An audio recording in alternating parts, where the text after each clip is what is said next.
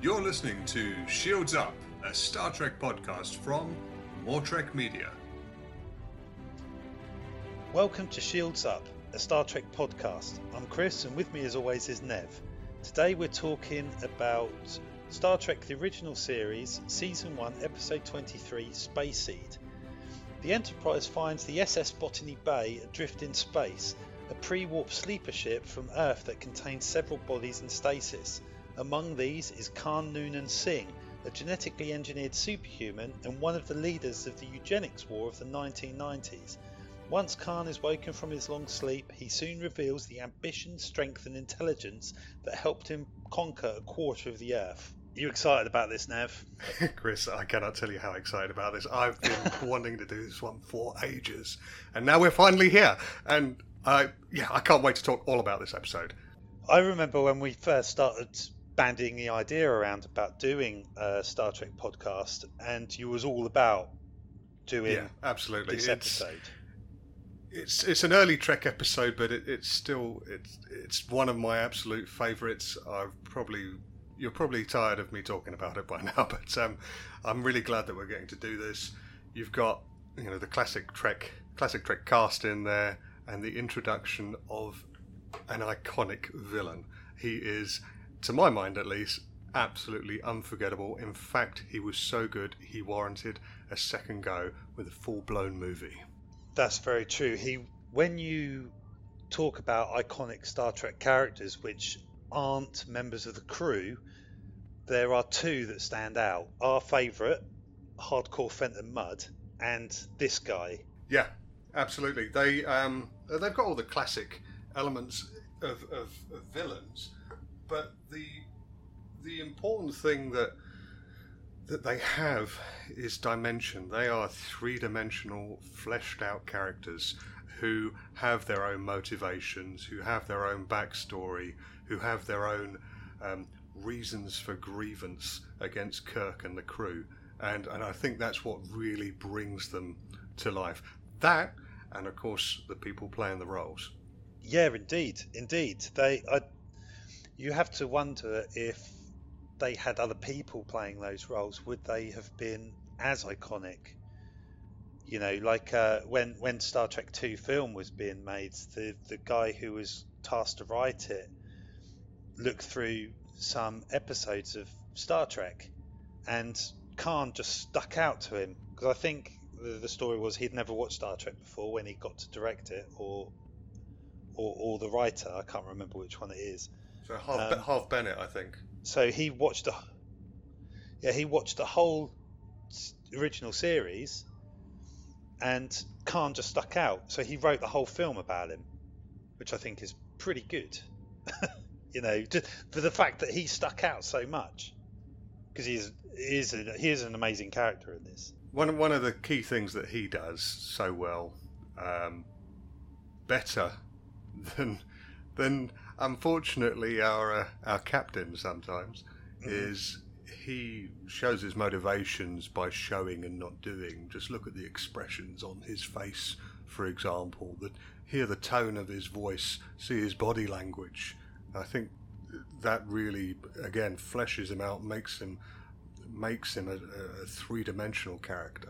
Yeah, he is. Yeah, Ricardo Montalban and his chest, who is very prominent in this show as well.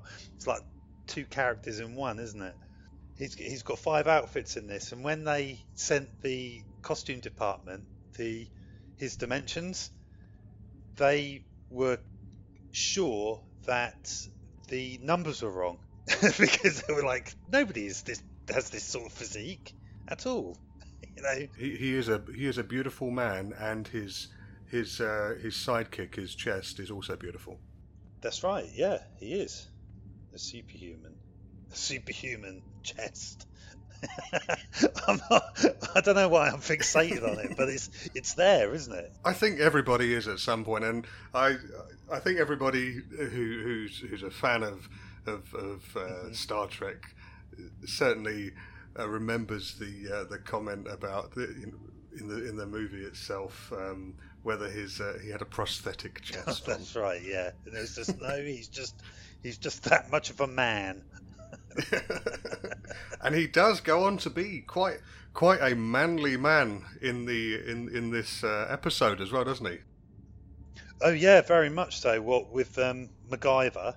Oh, I think that there might be a case for there's a little bit of old-fashioned '60s attitudes in this episode that I'm looking forward to getting my teeth into. Actually, because they end up being quite funny, some, but then quite thought-provoking others. Some of the attitudes that they have, especially Kirk, is very much still a misogynistic view from the 60s. It is a product of its time, although generally speaking, and I believe most people are aware of this and praise it for it, it was exceptionally progressive, but I do still think they had to, at points, pander to the audience that they were playing to, and perhaps studio executives at the same time, to ensure that they were getting the current beliefs into play. Oh, the multicultural crew from all over the world. Uhura, and you have Chekhov in there from season 2 onwards. Yeah, just all these people. Yeah, I was more angling onto the anti-communist stance, and yet they don't have any money. But it just seems ironic that you have this anti-communist stance, particularly during the 60s. You've got the whole Reds under the bed and all of that business, McCarthyism and so on. But yet here you have the most popular show on TV. It's not, I would never say it's a communist utopia, but it has elements of it in a utopian society, almost. Yeah, that's right, because the Federation doesn't have money. Yeah, I don't recall McCoy asking for anyone's insurance details. No, that's very true. That's very true. Yeah, they're throwing them out of sick bay because they can't afford their co-pay. Anyway, back to the episode. Sorry, I digress. I sidetracked us. No, that's okay. That's fine. How this show opens, I quite like the cold open, because it's just everyone on the bridge is incredibly tense. Straight away, the Enterprise has found something. There's no like, oh, something's picked up on scanners. Yeah, I think it's the tensions created by the unknown, because at this point they don't even, until they sort of scan it and announce what class it is, they don't even know whether it's human, alien, or what at this point. And so I can imagine that when you're approaching something, that you would need to be cautious. Which kind of leads me on to, actually, there's I do notice in this episode that they're a lot more willing to go to yellow alert or red alert than say in Discovery, which we've watched quite a bit. They're a whole lot more cautious about stuff, but perhaps that's a product of the time. Yeah, I thought that as well, because I noticed as soon as they said, oh, it's a ship, they said, oh, it shows equipment and life signs on the ship, which is just drifting, and instantly, red alert. What? That's a bit of a extreme reaction to a 200-year-old ship just floating about in deep space. Because they already mentioned it was a ship last built in like the 1990s, which is another thing I loved about 60s sci-fi and old-timey sci-fi. 30 to 40 years in the future, they think it's going to be like this space-traveling utopia. They had such high hopes for us old sci-fi writers, and we're not really that further along than they are. Did you notice the ship, the Botany Bay, looked a lot like a submarine? I suppose it does. Yes, it does seem to have that. It's got that sort of. It's like a submarine with a couple of bits tacked onto the front sort of third section, isn't it? It's a nice little model, I think, because it shows that, especially when the Enterprise pulls up alongside it, and you see like the futuristic Constellation class Enterprise against a ship which they said it was atomic powered, interplanetary, not intersystem, right out in the middle of nowhere. There's a complete juxtaposition between the two. And also it's pretty clear the scale of the Enterprise next to the Botany Bay is quite something. Yeah, that is. It is, because it just pulls up alongside it, and it's just this tiny little craft, which is probably the peak of spacecraft technology in the 1990s. In the 1990s. I do like the exposition that they do. after this. You know, it was like the 1990s was the era of the last World War. We're 6 episodes into this series, so I think they're taking the opportunity to give a bit more lore into the series.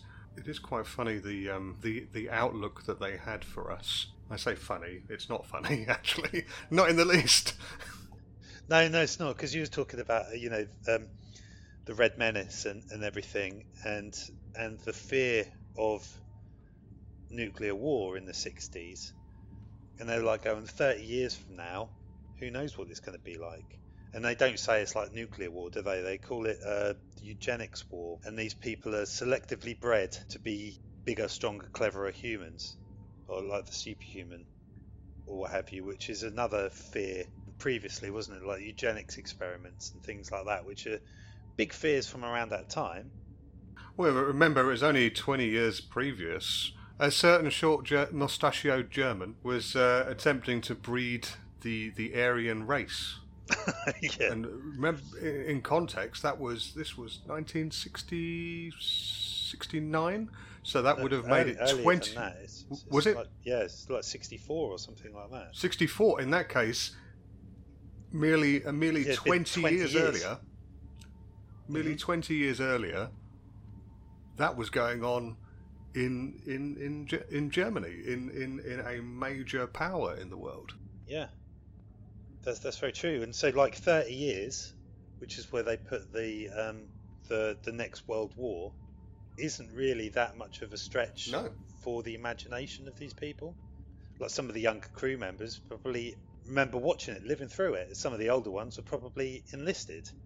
Exactly. So it's well within living memory. It's barely a generation divorced from it.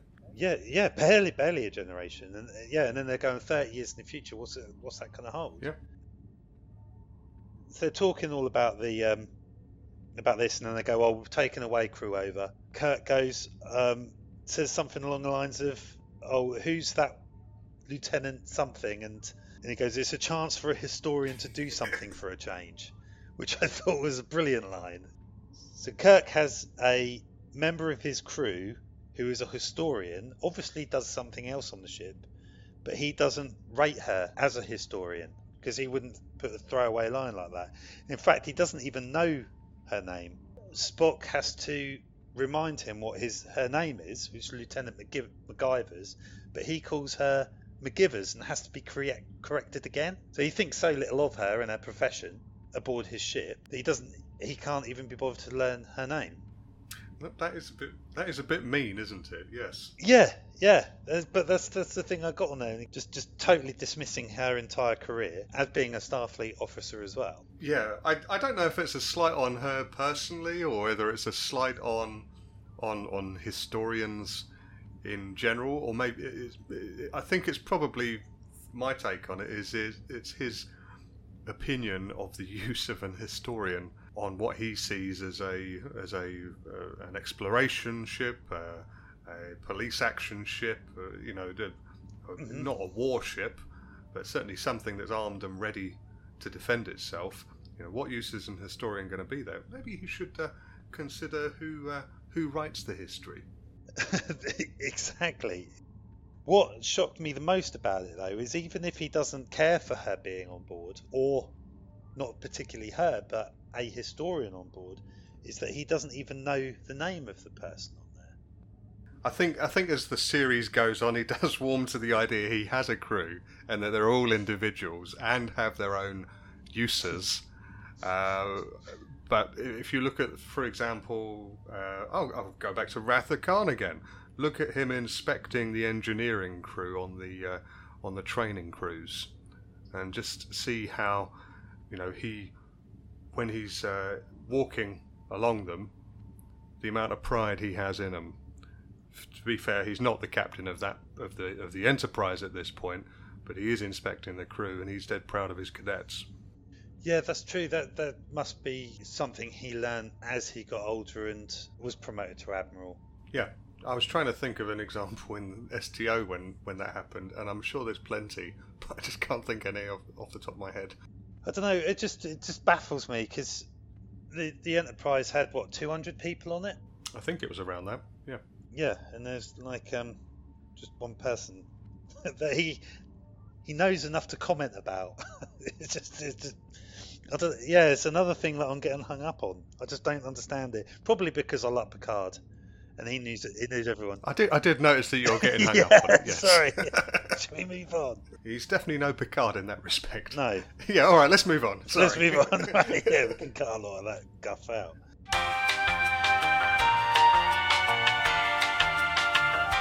So what happens next? One of the pods awakens, doesn't it? Because they're just on a ship, and there's just all these sleeping people. Yeah, they talk about the technology there, and Scotty's talking about, he says transistors or integrated circuits, some advanced technology like that. That's right. Yeah, he says something about transistors, doesn't he? I don't think there's anything particularly special about the interior of the ship. They've just put together some sort of sleeping compartments and lit them, and have people laying down in there. I don't think there's anything really personally noteworthy about the interior of the ship. One thing that does really stick out in my mind, though, almost immediately after Kirk's comment, within a minute or two, we have soft light shots of MacGyver. Am I calling it MacGyver, or am I just thinking she's gonna jerry rig something up? No, yeah, that's what am I saying it right? It's MacGyver's. MacGyver's. It's MacGyver's. Oh, sorry. MacGyver's, yes. Yeah. Anyway, yeah, so we got this lovely soft lighting on her and soft focus, and it's clear from that she is definitely a person to watch in this episode. Very much so, yeah, because she's sort of front and centre. There it is. I'm watching it on Netflix as we're talking about it, and Khan's pod comes alive, and there's just a shot of her looking all hot under the collar while she's looking at him in his fishnet. It's a fishnet, suit. isn't it? What? Which is it? Yeah, it's a fishnet suit. Well, they got that part of the future right, at least. You haven't seen my wardrobe. Oh, right, lovely. I don't want you to know. Thank you very much. The comment she makes when she sees him laying there, oh, he's from northern India. Yeah. Probably a Sikh. And it's like, how can you make that assumption? Like, they don't know anything about him. That aged well, didn't it? Yeah, that's right. The fact that he's Mexican. Yeah. The guy's got. She's well horny for him, isn't she? You know, how she's looking at, how she's just looking at him and ignoring Kirk when he's asking her questions. She's very doe-eyed. She is. She's all like hot under the collar. They were the most fantastic warriors. That's right. What she said about the sea. Yeah. On the ship, no logs, no records, nothing. 72 people alive. Yeah, out of, is it 84, I think? Yeah, something like that. And they're trying to bandy around what the ship was and why there's no records. Was it a prison ship or something else? And Spock leads into the theory again that they'd just got over the eugenics war, so they wouldn't have bothered spending out the resources to send a ship out there. They do board and end up with more questions than answers. And I think that adds to the tension as well. Again, it's more unknown stuff, more what's going to happen next. Who's this? Who are we really talking to? Why are they even here? Yeah, that's very true. It's a good episode in the fact that you find out stuff more at the same time as the crew are. It's some good writing about the things that are coming along, or you know, the information is drip fed to you. You know how Khan is just holding all his cards to his chest because he knows that there's no records on the ship, so they won't know who he is. So he just says, "My name is Khan." Yeah, and of course Khan's woken up. He's got no idea who these people are as well. So as far as he's concerned, they could be enemy agents. They could be the people who overthrew him and his people. So he absolutely, like you said, he plays his cards close to his chest because it's the only sensible thing for him to do. Yeah, that's right. He doesn't give anything away more than the bare minimum. Yes. It's like even when first time Kirk speaks to him and he's asking questions and he just sort of brushes them off. I'm very tired, because he's also used to being the person in charge and everybody doing what he says. So there's bits later on in the episode where he gets frustrated really quickly because people aren't showing him the respect that he thinks he deserves. Yeah, he clearly as you say, he's well used to being in charge. And again, I'll go back to what I said earlier. It's about the little small expressions on his face where he shows his frustration, as opposed to goes and shouts like a regular villain. You're right. He does show his frustrations through like a eyebrow or his mouth tightening, or his eyes or something. Very small movements in his face which show annoyance and anger. It's not like a Agatha Christie film where when Poirot or Miss Marple points out the baddie and instantly they're smoking on a cigar in one of those filter things. You go, yes, that's right, I did it, and I'll do it again. It's, as soon as they're found out, it's very subtle. There's a few Star Trek villains I can think of that might just yeah, do that. That's very true. Law. Yeah. Oh God, yes. Law. Yeah, he's a proper pantomime villain, isn't he? He is. But he's so much fun. Yeah, he's great. He's funny. There's some great bits, when Khan wakes up and he just grabs Bones. Because he wakes up when McCoy's in the other office and he hears him and he picks up the scalpel off the handy instrument stuck to the wall. And then he goes back to sleep again when McCoy walks back in, and he just grabs him and holds the knife up to his throat. Or Khan grabs McCoy. And McCoy, being cool as anything, just says, either choke me or cut my throat, make up your mind. Without showing fear or moving or anything. He's just like, do what you're going to do. Yeah, McCoy's attitude is, I've seen enough of this. I've seen this plenty of times before, and he knows exactly how to deal with it. Yes. Yeah, that's right. Yeah, I'm just not even doing anything.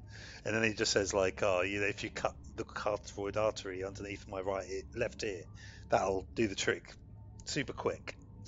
And Khan's response as well was great. I like that. The way he said, I like a brave man. Yeah, because he still doesn't know about the rest of his crew either, does he? So he's like, I'm awake, but what about my crew? And when they say, like, 72, they're all fine. He's grateful for that. And I think perhaps, he's impressed with McCoy's bravado. Bravery, I should say, because it's not bravado, is it? It's just do what you're going to do. But he's like, oh, you're a doctor, definitely a doctor.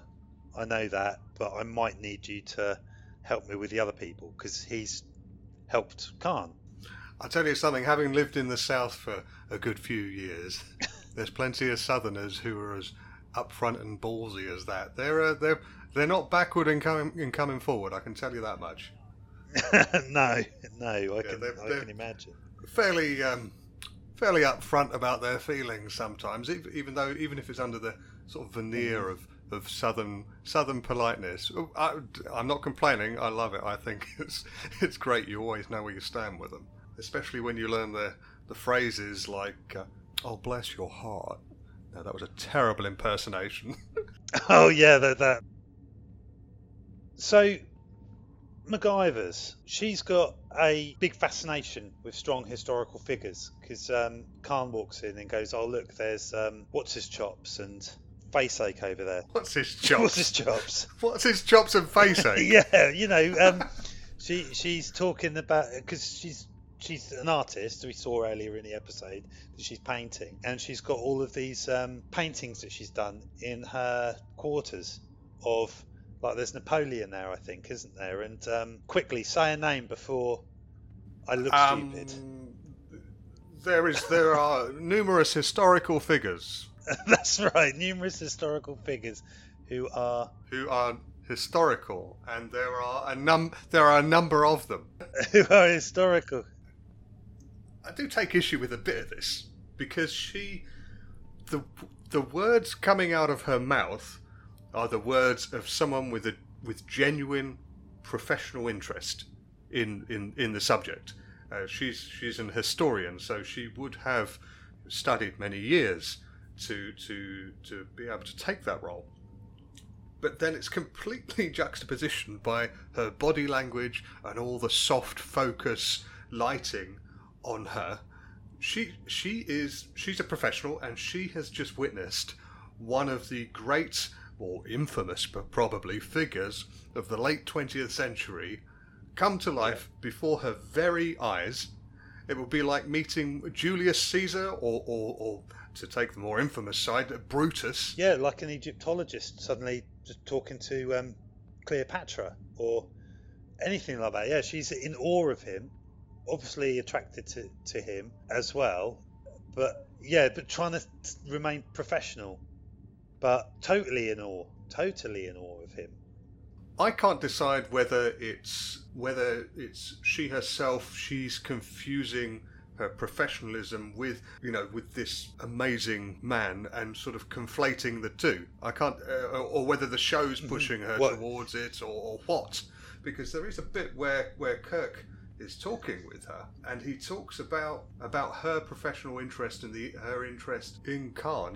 Talking about how these men were more adventurous then, or words to that effect. It's almost like he's pushing her in that direction, you know what I mean? Yeah, he's asking the question, is she attracted to him because of him there and then, or is she more attracted to him because he's a figure stepped out of the past? And that's where she lives, because it's her job being a historian, but it's obviously also her hobby and a big passion of hers. Her entire cabin is, like you said, the bust of Julius Caesar there, and all the paintings that she's done are of historical figures, of historical men as well. There's no still life there or anything, so she's obviously a talented artist. Yeah, I think she's got swept up in the whole thing of meeting him, and of course he is a beautiful man with a beautiful chest, so it's easy to understand why. Yeah, he's really charismatic, and he's playing on her as well. Like right after he sees the picture of her, he just walks over to her and kisses her.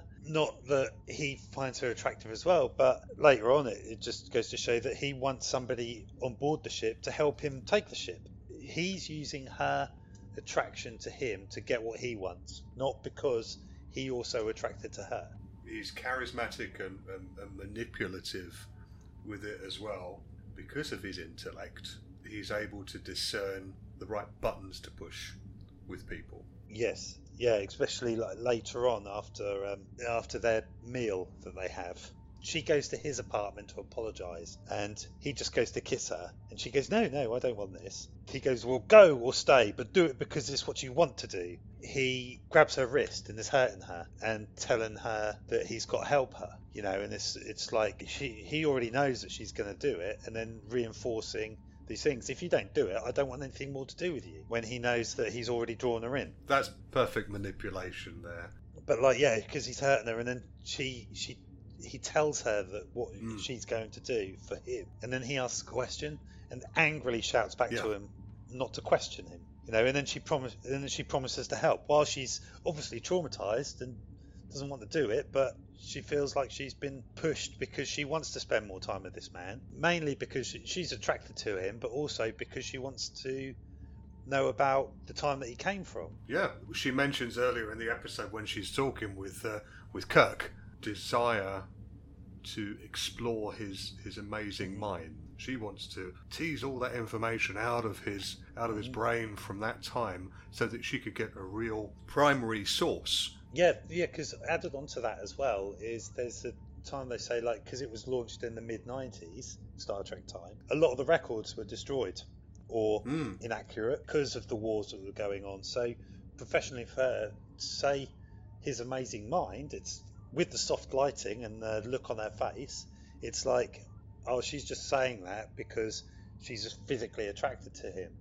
But professional in her is saying, well, he has got an amazing mind because he lived in a time which we don't know a lot about. She is in the perfect position to take advantage of this opportunity, and for her it will be like the first person to do something in her profession, first person on the moon, first person to the Antarctic. It would be a great, the equivalent of one of the great expeditions. Yeah, just imagine a paper that she writes. They do eventually find out who he is because of his slip up in the dinner, isn't it? We offered the world order, and when they went back through the archives, Khan and 83 of his comrades disappeared without a trace after they were overthrown. Yeah, so they find out who he is based on the dinner, like you said, because his arrogance got the better of him. Eventually, Kirk goes to confront him.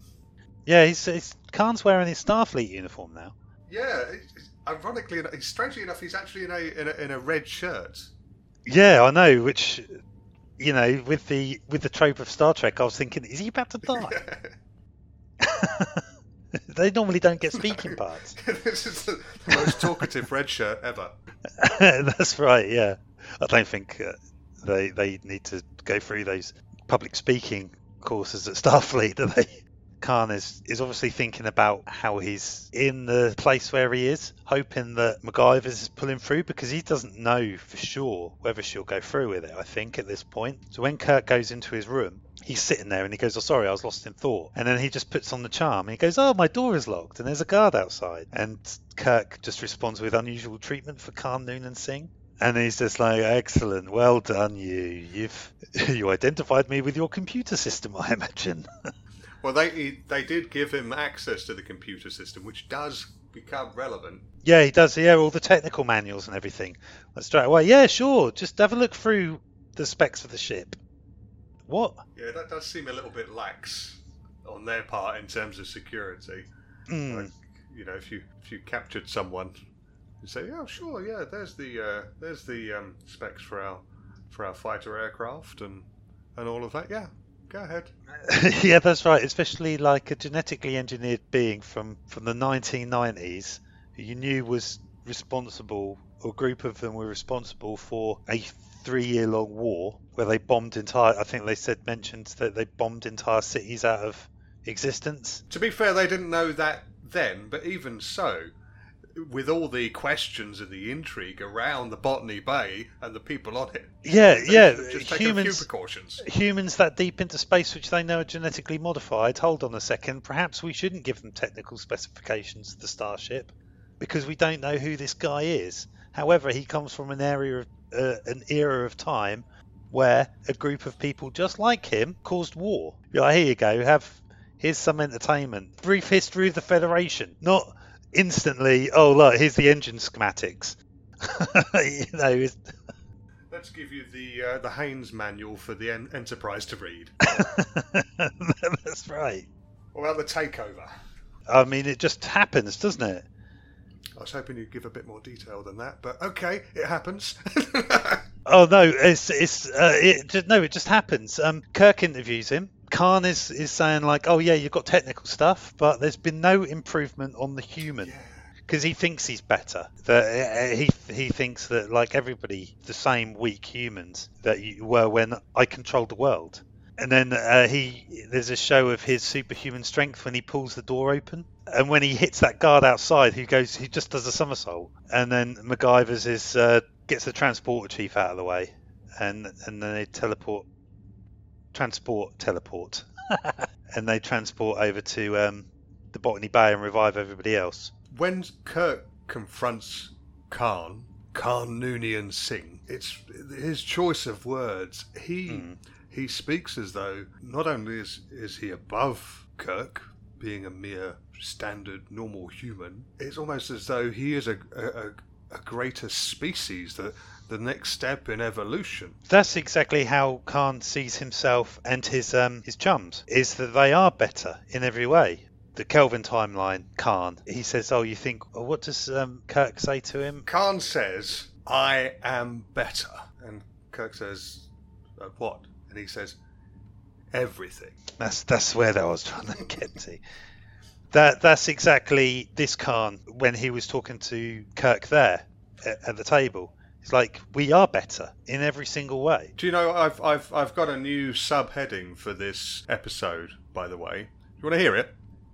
Yeah. So it's Star Trek Original Series, STO, Season 1, Episode 23, Space Seed, brackets, Khan and Chums. Because this is the second time you've said it. Khan and Chums. Yeah. I know. I used pals earlier, but I like the word chums. Khan and his murderous chums. It's funny how they're doing all the stretches when he's waking them up and nobody says anything. There's a bit where he's walking down the line and the girl at the front with the pointy boobs, the camera gets to her and she notices and pouts and stares directly at the camera. I will have a look. I've never noticed that before. I've seen this episode so many times. I probably wasn't looking at her eyes, to be fair. If you have a look, it's like fourth wall breaking, man. But yeah, that's it. You just see them, and then all of a sudden, ta-da, Water Factor 2, maintain, they're just going through the normal day-to-day running of the ship. Security say, Khan's escaped. Security alert. And then its communication channels are jammed. Nothing's working. The turbo lift isn't working. Just like that, security have noticed Khan's escaped. How quickly they've taken over the entire ship and routed everything through engineering, so like no bridge controls work anymore. And he just tells Kirk, "Your ship is mine." Straight away. That's it. He gathers them all up in engineering and sits them all down for a little powwow. A little powwow. Khan and Pals powwow. Khan and chums. Like I have a thing about like in the future why ships can be taken over so easily, and I'm like, where are the cameras and the security controls, or maybe in corridor phasers or something like that? They bring this up here that they have intruder circuits where they can just flood the ship with gas to knock everybody out. Mm-hmm. They've thought of everything and even turned that off so they can't do anything. Yeah, I guess it would be the same as going in and knocking out the CCTV or infrared sensors and so on. But it's always bothered me in Star Trek how people can just wander around the ships and nobody knows where they are, and how easily it is for some people to get into restricted areas or hold of critical systems. And there doesn't seem to be any security, as opposed to just the normal bodies. There's no cameras or automatic force fields or phasers that's set to stun just to shoot them out. That's always bothered me in Star Trek. But I suppose you wouldn't have half the stories if that was the case, would you? You wouldn't, but in this situation, then Khan obviously manages it and just takes it completely out the loop, eliminates the threat. I have to say that when he gathers them up, it's uncomfortable watching a woman being sort of manhandled around, and that's just me being old-fashioned. When they he picks up Uhura and flings her down into that chair. But that aside, I have to say that Uhura here, Nichelle Nichols, when she looks up at that, when you have that focus in on her face, after she can take a punch though. Can't she? But when he flings her into that chair and she looks up, she is absolutely stunning, absolutely beautiful. I was just wowed by that every time I see her. Yeah, she is a very, very attractive woman. It's not nice watching that, regardless of who it is. I just wanted to say about that particular shot. She just looks gorgeous. Mm-hmm. Yeah, I'm watching the scene now where he goes, engage the viewing screen, and she's just looking at him, and it's just like defiance. Yeah. Oh, she's ballsy. And then he Yeah. Cool, yeah, there you go. There's a look. There you go. Takes a punch. She just looks back up at him in defiance as well. She's a really great casting choice, and controversial at the time as well, to have a black woman being an officer on the bridge. The operator, obviously. Well, she does. She is the operator. She's a bit of a glorified receptionist, but she is still a regular character. Yeah. First interracial kiss as well. Her and Kirk. Yeah, you're thinking of Kelvin timeline. Please do not bring that in. No, sorry. Yeah, that look of defiance, I think that would have spoken to a lot of people as well. Mm-hmm. Somebody trying to oppress her, and being specifically a black or African American woman, that look of defiance would have resonated with a lot of people, I'm sure. Mm-hmm. Yeah, that would have done. Yeah, it's just especially a big, strong white man hitting a black woman. Not that I don't come from a country where we have that problem, or from a time where we've had massive race issues. I think we're kind of lucky in this country because of that. But I couldn't begin to understand the plight of this time for African Americans living in segregation or anything like that. So you're right. I think it probably did speak out to people in that situation where they... I believe segregation was within a few years living memory of this when this was filmed and broadcast. And indeed, I think it may still have been going on. I think it was at Louisiana, Mississippi, that it was still effectively a legal thing at this time. But whether it was legal or not, it was still very much in effect in many places, particularly the Deep South at the time. So I think she would have, look, I'll be honest, same as you, I cannot say that I empathise with her because I've never been in that position myself. And you're right, we're very fortunate in this country that segregation hasn't existed. Racism always exists. It'll always be there. I mean, just look at what's happened politically in the States.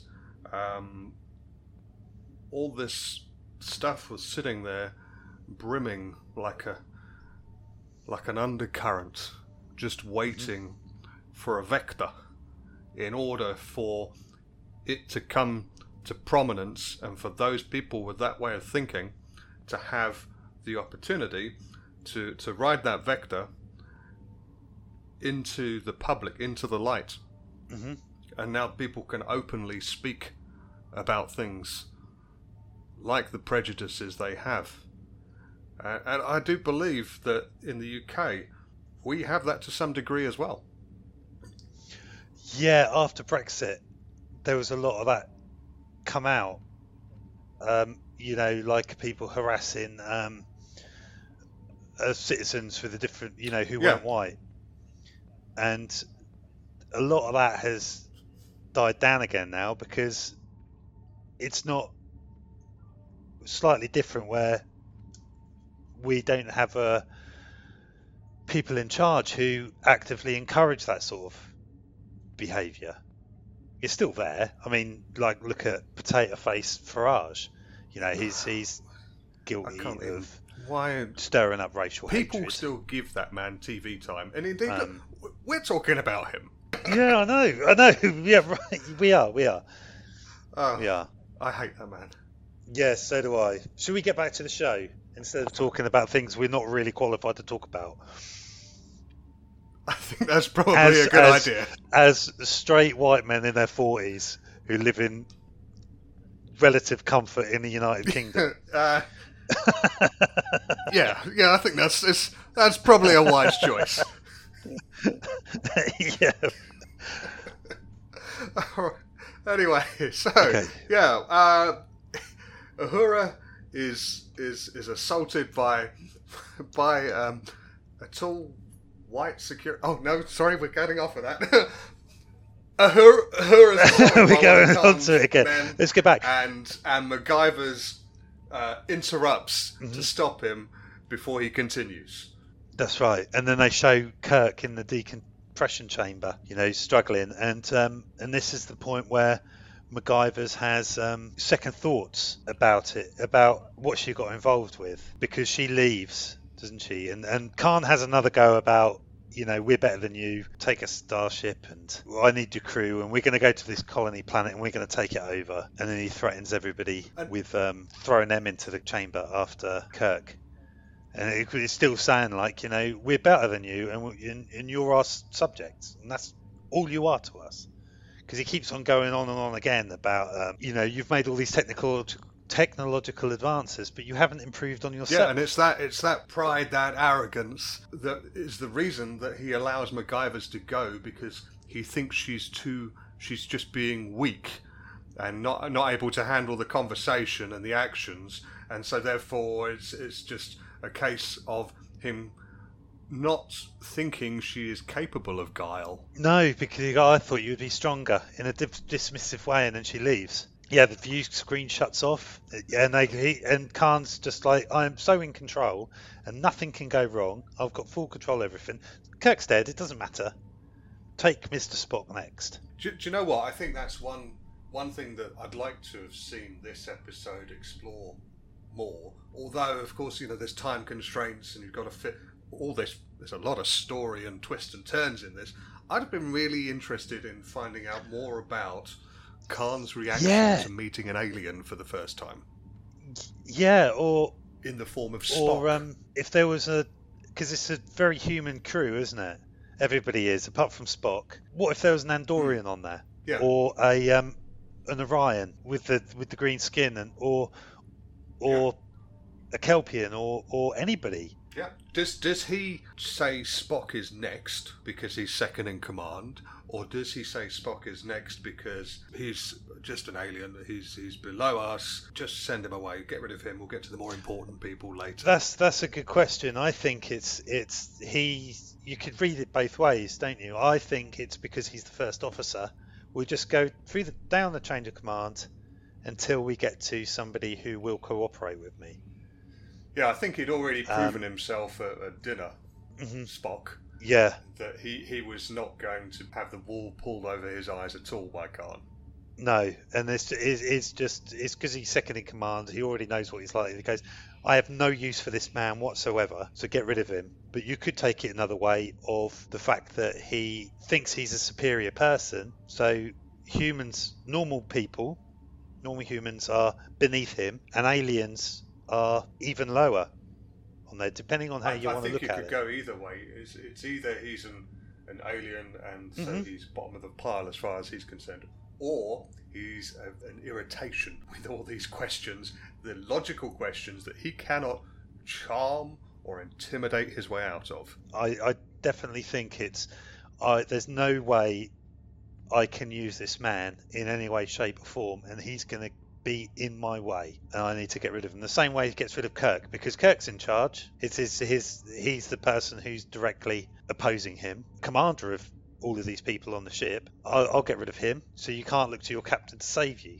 And then I'll get rid of Spock because there's no way that I can use him or manipulate him. Khan's take on things is very much how you would expect it to be done in life.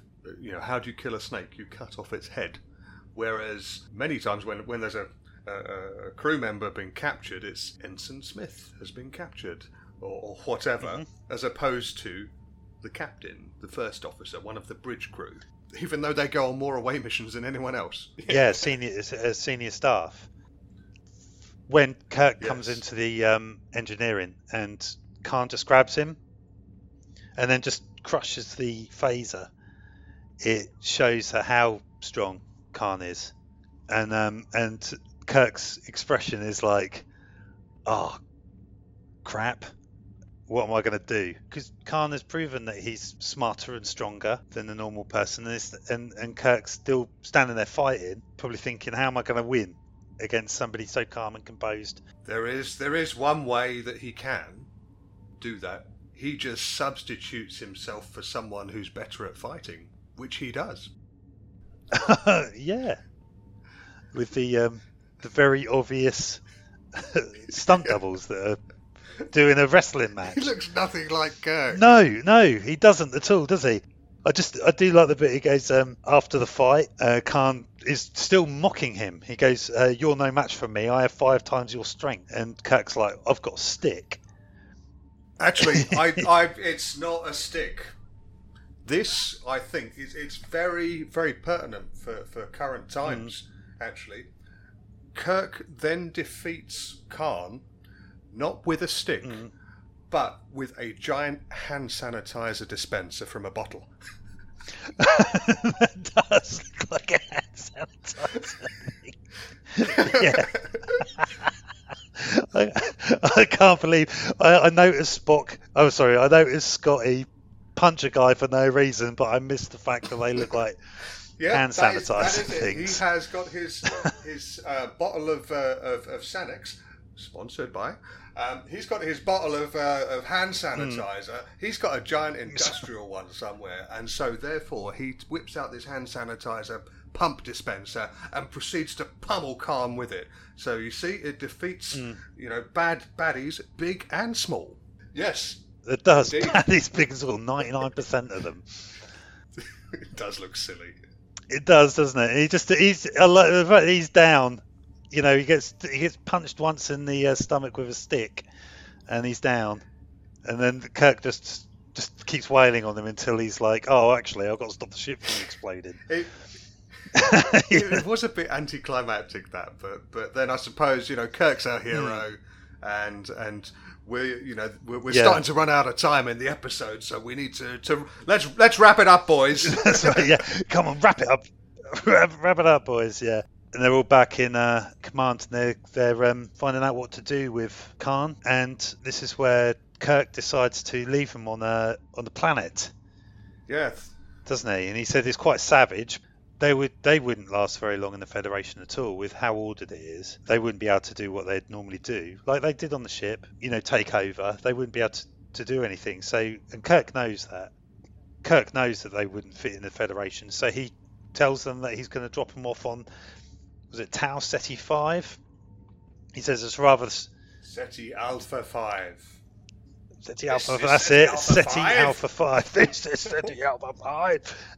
He says it's a savage planet, and they comment on what would these people who are driven and powerful and intelligent, what they could achieve with being on that planet, being left alone to do what they can, because they're not going to have anybody bother them there, are they? Yeah, and nothing bad could ever come of this decision. No, of course not. No, I mean they're living on a abandoned planet, and then MacGyver's goes with them. Yes. And then Khan, I think, gets a new respect for her after that, bringing it back, because he goes, "Oh, maybe you are a strong woman," because he says that she wasn't strong enough when he thought that she couldn't watch him torture and murder her crewmates. But then what choice did she have? She had a choice of either going to live with these people or court-martial in prison. Well, I think perhaps what would you choose? Perhaps she's looking at this still as an opportunity to study a real-life historical figure in person again and further.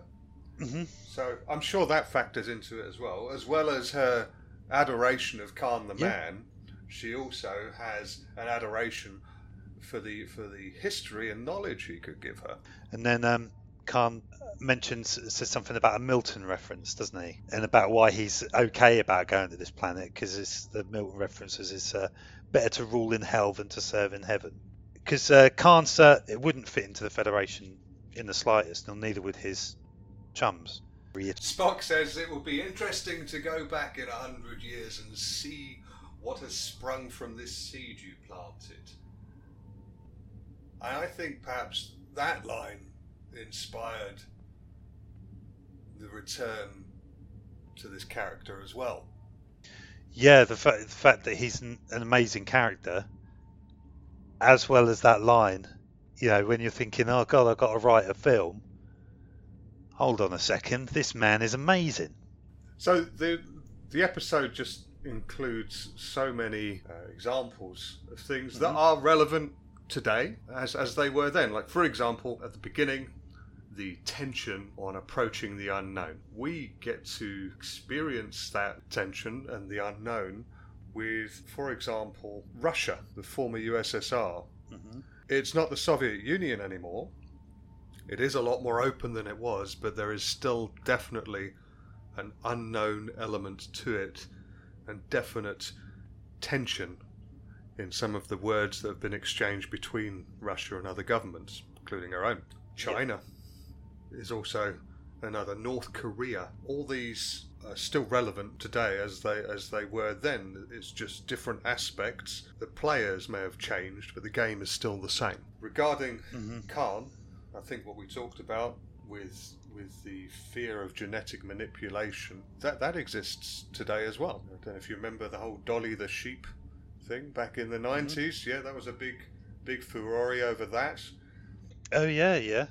And there's still fear about it now with genetically modified crops and animals. So less people manipulation and more other organisms. I don't think we're about to be taken over by genetically modified tomatoes anytime soon, but the day may come. The day may come. No, that's right. Attack of the Killer Tomatoes would be a weird one.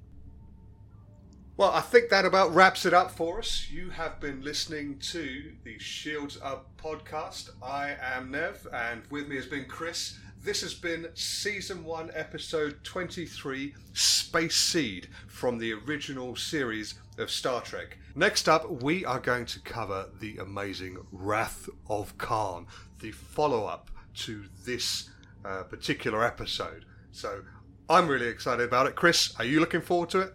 I think that is probably my favourite Star Trek film, so very much excited about watching that and talking about it. As am I. It's so difficult. Is it Wrath of Khan, Undiscovered Country. Either way, next time we talk, we'll be talking about Star Trek II, Wrath of Khan. Until then, this is Shields Up Podcast.